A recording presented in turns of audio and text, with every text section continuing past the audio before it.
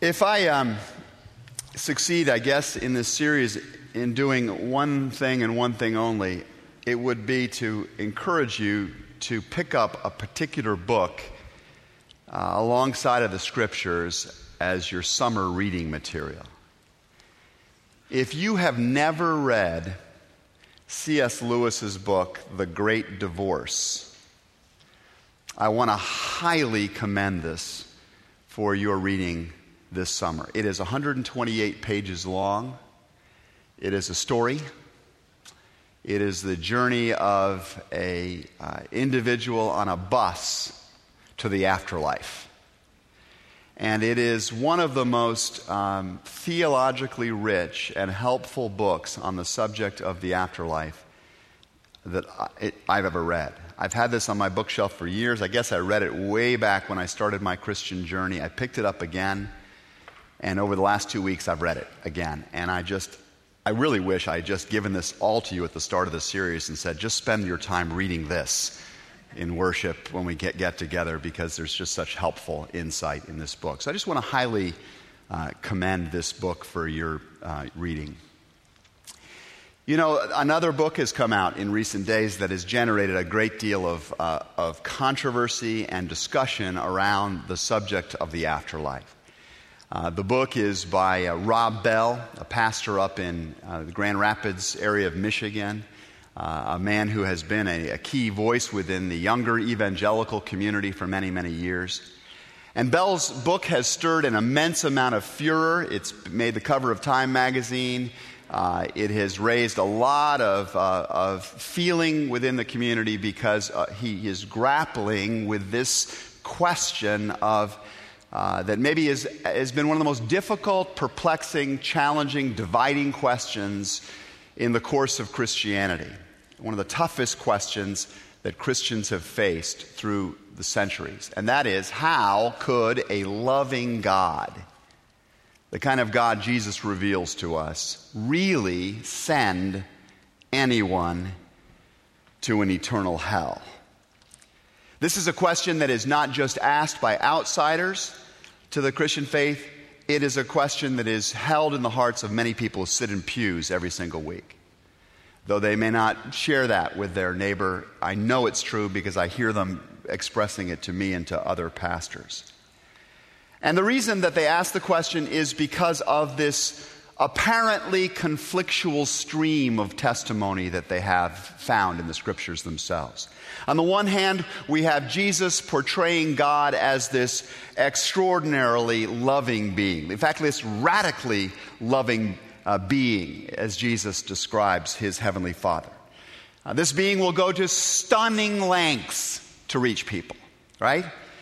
He is just relentless in his pursuit of human beings. He will work to recover lost sheep, and he'll scrounge down underneath the bed in the lint balls to get the lost coin. He'll wait at the gate longing for the recovery of the lost child, the lost son. This vision Jesus gives us of the Heavenly Father is no different really than the character of the Heavenly Father we meet all the way through the storyline of the Old Testament as God pursues the nation of Israel. Jesus actually says that in the same way as all these stories I've been telling you, your Father in heaven is not willing that any of these little ones should be lost. The desire of your Father is that everybody be found, is the consistent message of Jesus. And then, just a very few chapters later, in the same Gospel of Matthew, Jesus tells us that God will one day say to certain people, "Depart from me, you who are cursed, into the eternal fire prepared for the devil and his angels." Come to me, says the Heavenly Father. Depart from me into hell, says that same Father. How do we bring these two ideas together? How do we reconcile this apparently conflictual stream? How can he be both a loving Father and a damning judge.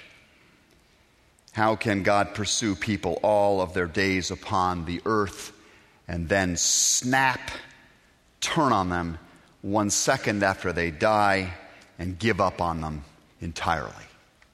How can this be so? Not everybody is actually disturbed by that. It needs to be recognized. Some people actually take certain perverse pleasure in the idea that some people who have not come around to believing or doing what they believe or do will be damned in the end. There are some people that, honestly speaking, actually live their lives with a certain sense of comfort at the thought that having done right themselves, people who didn't do it the way they did it are going to hell. Some of those people actually attend churches. Some of them don't. Some of them live outside of the church entirely. But it's not only prideful people, it's not only vindictive people that find some comfort in the thought of an ultimate accounting for choices made in this world. I know that Miroslav Volf is a name some of you know. He's a theologian at Yale University, formerly a professor at Fuller Seminary, a profoundly thoughtful Christian man who used to reject the concept of a wrathful, judging God. He thought it seemed brutal. It seemed beneath the dignity of the God that he knew. Until he saw the wartime atrocities in his native Croatia, and until he saw the horror of some 800,000 Rwandans hacked to death in 100 days. How did God react to the carnage? Volf asks. By doting on the perpetrators in a grandfatherly fashion? By affirming the perpetrators' basic goodness? Wasn't God fiercely angry with them? Volf inquires. Though I used to complain about the indecency of the idea of God's wrath, I came to think, he writes, that I would have to rebel against a God who wasn't wrathful at the sight of the world's evil. God isn't wrathful in spite of being love. God is wrathful because God is love. Rob Bell asserts this idea too.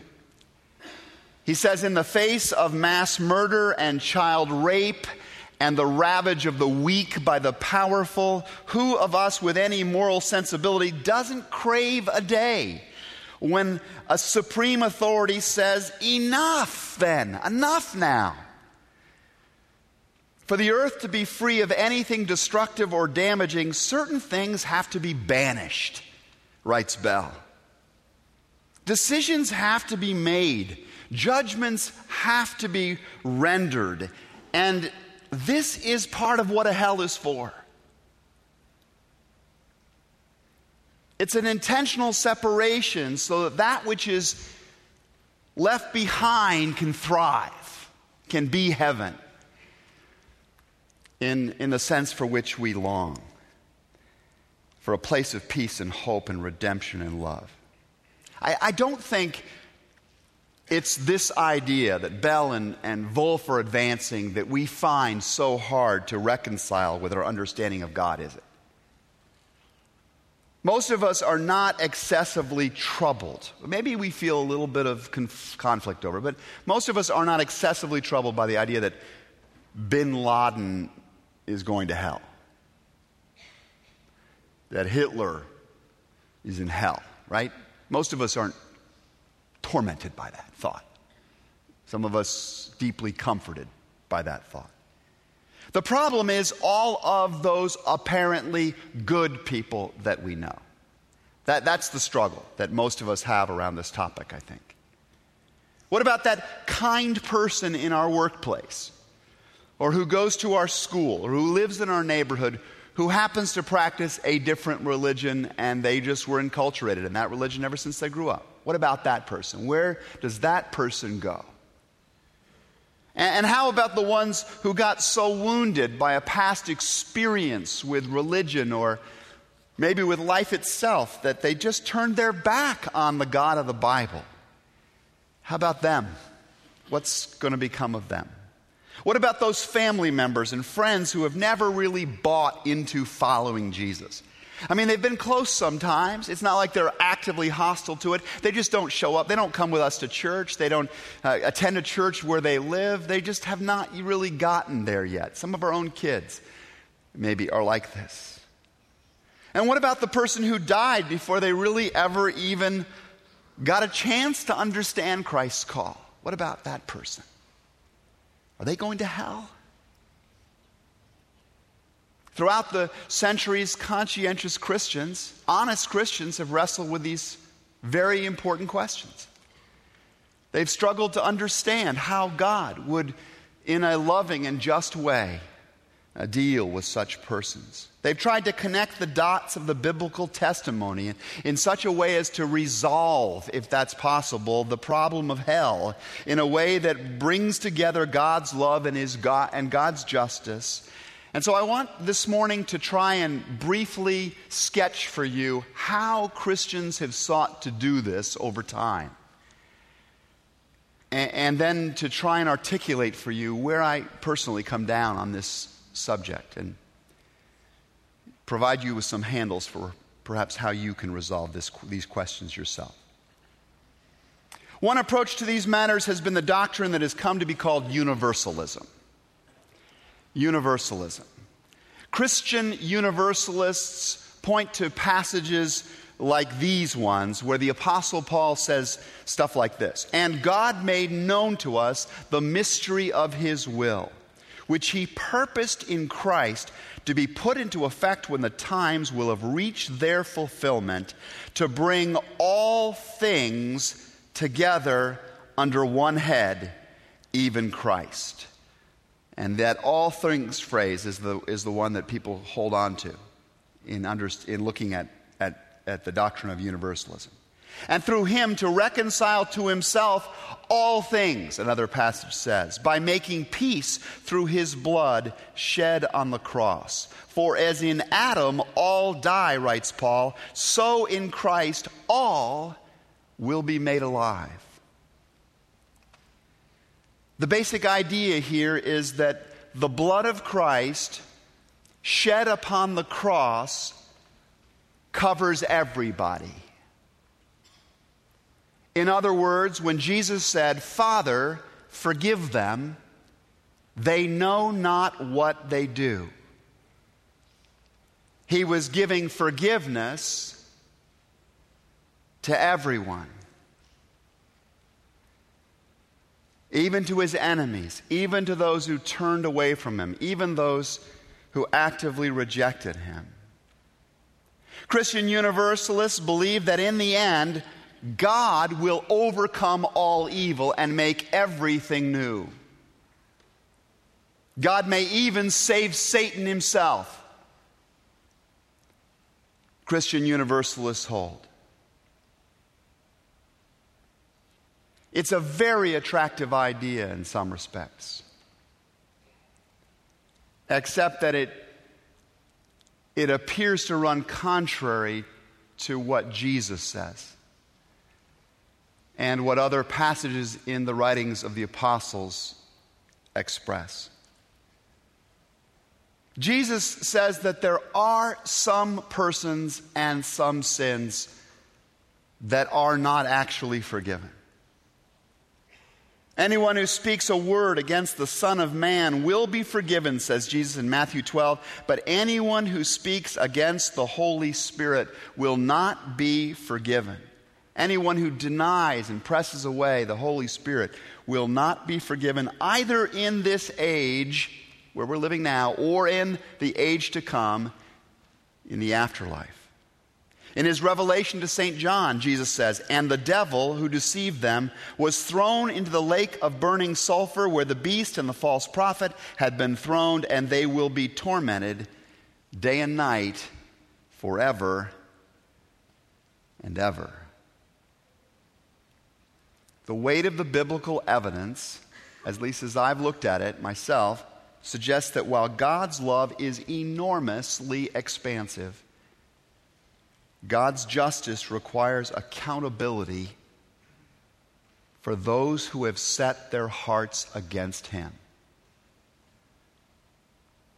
And if I could erase the testimony, I might like to.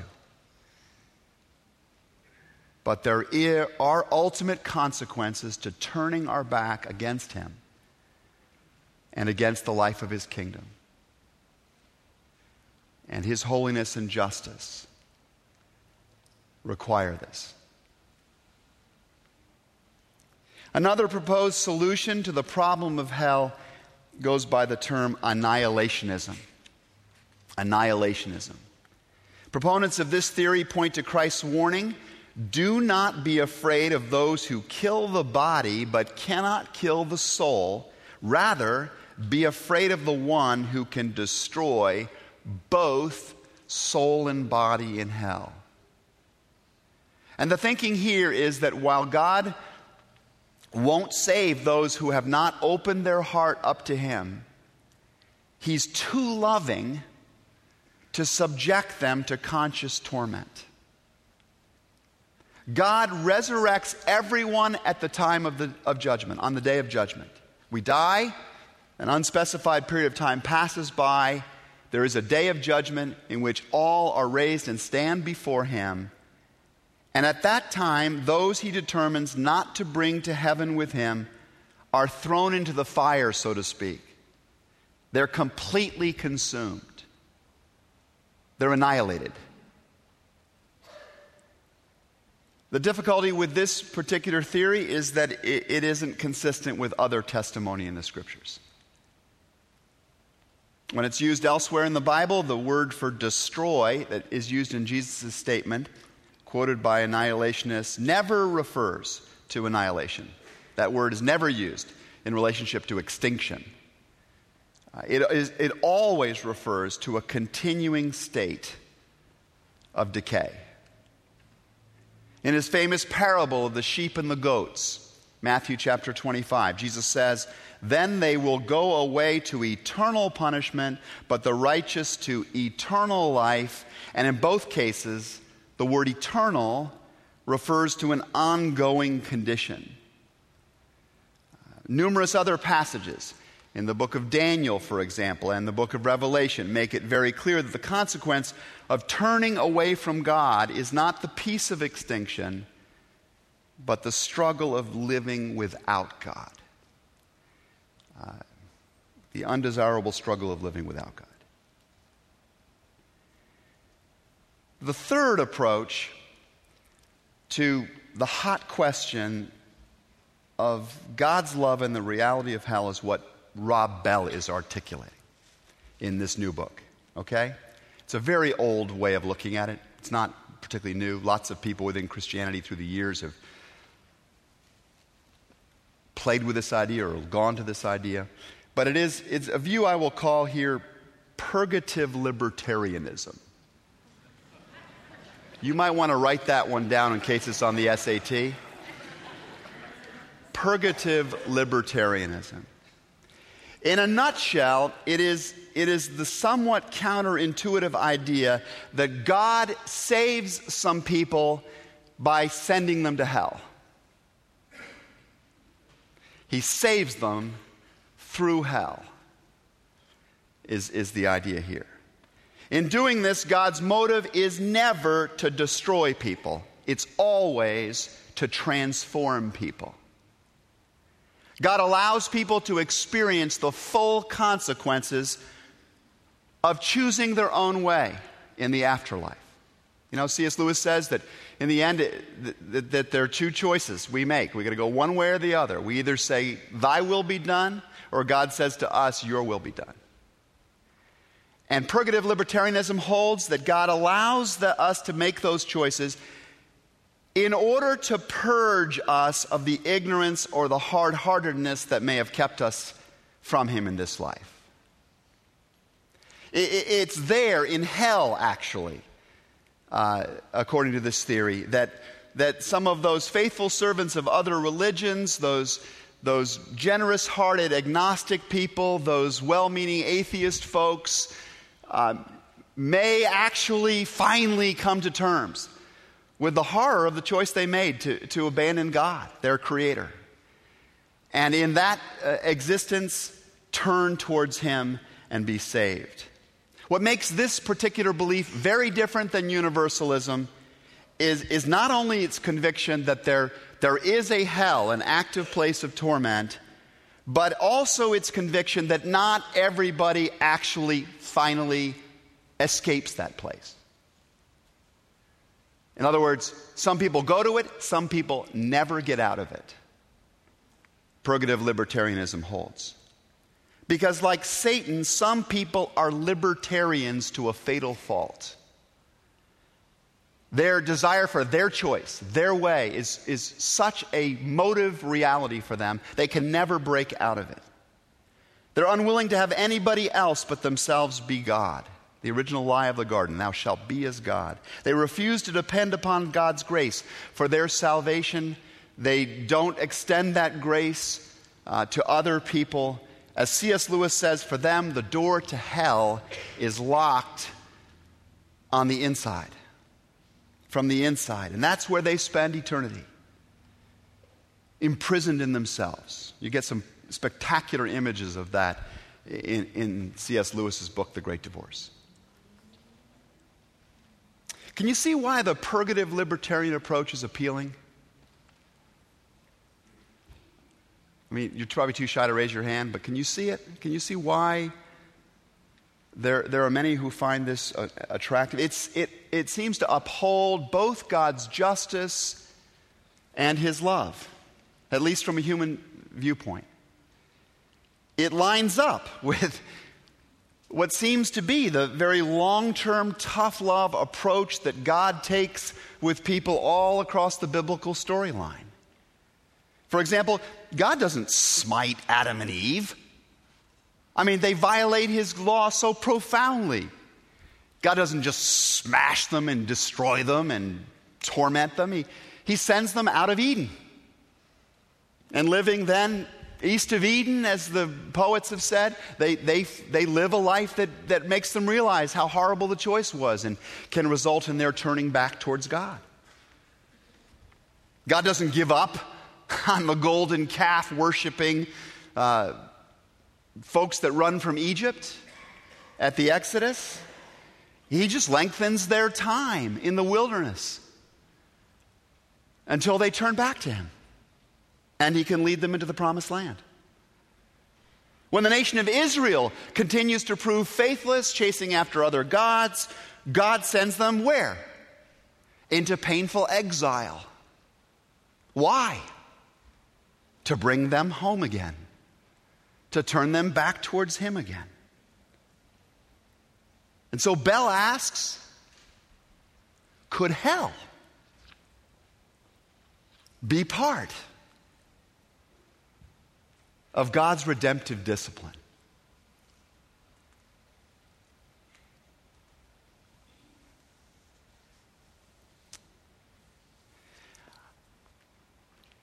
I would like to think so. But I'm just not sure of it, to be honest with you. And as attractive as the notion is,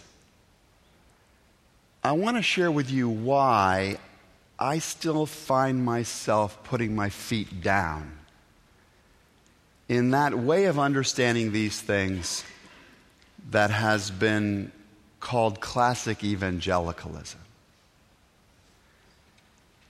I remember C.S. Lewis saying one time that when he was an atheist, he had these profound moments of doubt. What if I'm wrong? And there's a God. And my response to him is everything in this life. And he said that when he became a Christian, he still had these moments of doubt. What if I'm wrong? And he decided but he had to put his feet down someplace on the preponderance of the evidence and live from that particular place. And this is where I come down. This is where I've chosen to put my feet down in understanding the doctrine of hell. And this doctrine, I should say, is different than the others in that it places its emphasis on the necessity of responding to God's saving grace now. Okay? Not waiting till after death, but responding to it now. In the parable we studied last week, Jesus himself says that between heaven and hell, a great chasm has been fixed so that those who want to go from here, meaning heaven, to there, or from here to there cannot, nor can anyone cross over from hell to heaven. Okay, the clear message of Jesus in that parable is, you're not going to go to hell and then go to heaven in that text. Again and again, Jesus expresses this urgency about responding to his call, about choosing the way of the kingdom. And he speaks about this. It's hard to read the Gospels in a serial way and not be impressed by this. He speaks as if that time was running out and that there wouldn't be these endless chances to cross over into the kingdom's character and experience, the kingdom life. Jesus came at a time in history, I should add this, it's really important. He came at a time in history when there was tremendous religious pluralism. Okay? There are many religions. We see this in the testimony in the book of Acts about the day of Pentecost. You know, Edomites and Phrygians and Cappadocia. All these different kinds of traditions and all the religions of that were being bubbled up and cross-pollinated because of the work of the Roman Empire. Jesus could so easily, in the midst of that cultural milieu, have told us that there were many routes to heaven, not to sweat the distinctions so heavily. He could have done this. But Jesus said instead, no one comes to the Father except through me. And the apostles underline the same. Salvation is found in no one else, for there is no other name, meaning authority, under heaven given to humanity by which we must be saved. It seems to me that underlying the question about how to reconcile our notion of a loving God is a far loving God and this justice that is implied by hell is a far hotter question. In other words, as hot as the big one about hell is, underneath it is a much, much hotter question that few people, I think, are voicing aloud today or are facing up to today. And the question that I think you and I and everybody else in this very individualistic age that we live in have to reckon with first is, am I willing to have a God at all? Am I really willing that there be a God at all? Am I willing to accept that there is a God who, by definition, is free to do as he chooses on eternal matters? Am I willing to accept his right to do that? Or will I only bow to my idea of what a God should be and do? This is not a question that's an academic question. This is not a question that I'm trying to just kind of twist into you. This is the question I've had to ask myself every day of my life. Am I willing to have a God who does not conform to my idea of his job description? You see, being God, actually God, entitles him to do as he deems loving, as he defines love, as he defines justice, as he defines holiness. It entitles him to do those things which he perceives to be furthering of his purposes, whether I grasp the wisdom and the righteousness of this or not. I don't like the idea, but I have to grant that if there's God, that's by definition the reality. And if it turns out that it's God's will that I spend eternity in hell, that is within his rights. My hating his will not cease to make him God, nor will I or others be better off by turning against him. And conversely, being God, it is also within his rights to save me and to save other people, not on the basis of our good deeds, not on the basis of our wisdom and right thinking, not on the basis of our religious orientation, but on the basis of his grace, which is exactly the invitation that he extends to us in Jesus.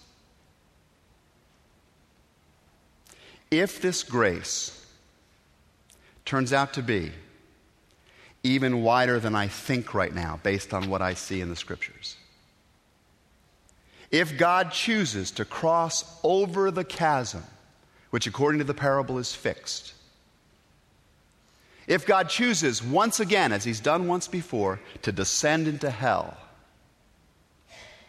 and to bring forth a treasure, if God chooses to somehow still redeem those who missed his way, who missed the truth, who missed the life he so generously offered here, if he chooses to do this even after death, that would also be his right to do. And I'm going to confess this to you.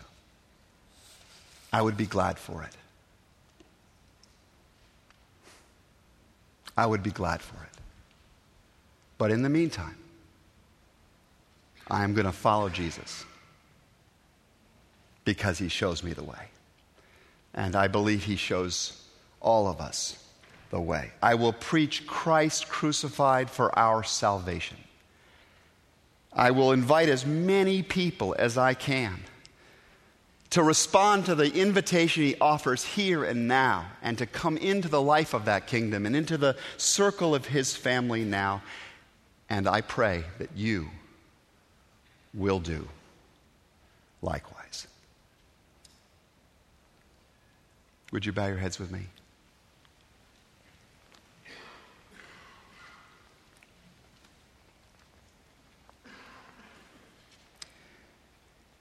Our gracious God, we really do struggle to let you be God. And as we confront the magnificence of your love and the necessity of your holy justice, we leave unto you those things which we have no power to decide. And we take hold of those things which we know we must make choices about. And so, Lord, if there are any of us, even in the circle this morning, who have not responded to your loving, gracious invitation to a relationship with you, Lord, hear the prayer of that ready heart, saying, Jesus, forgive my sins, draw me to yourself, lead me in the way of your kingdom. And if there is anyone with whom we need to deepen our relationship so that we may in love invite them to come and know you and receive your grace, Lord, then spark us and spur us to go forth into all the world and make disciples. And trusting you, Lord, for the hereafter, we ask for the power to live by your Spirit and make use of this golden, glorious opportunity that is the now. And so we offer ourselves afresh to you today for your use and purposes. In the name of Jesus. Amen.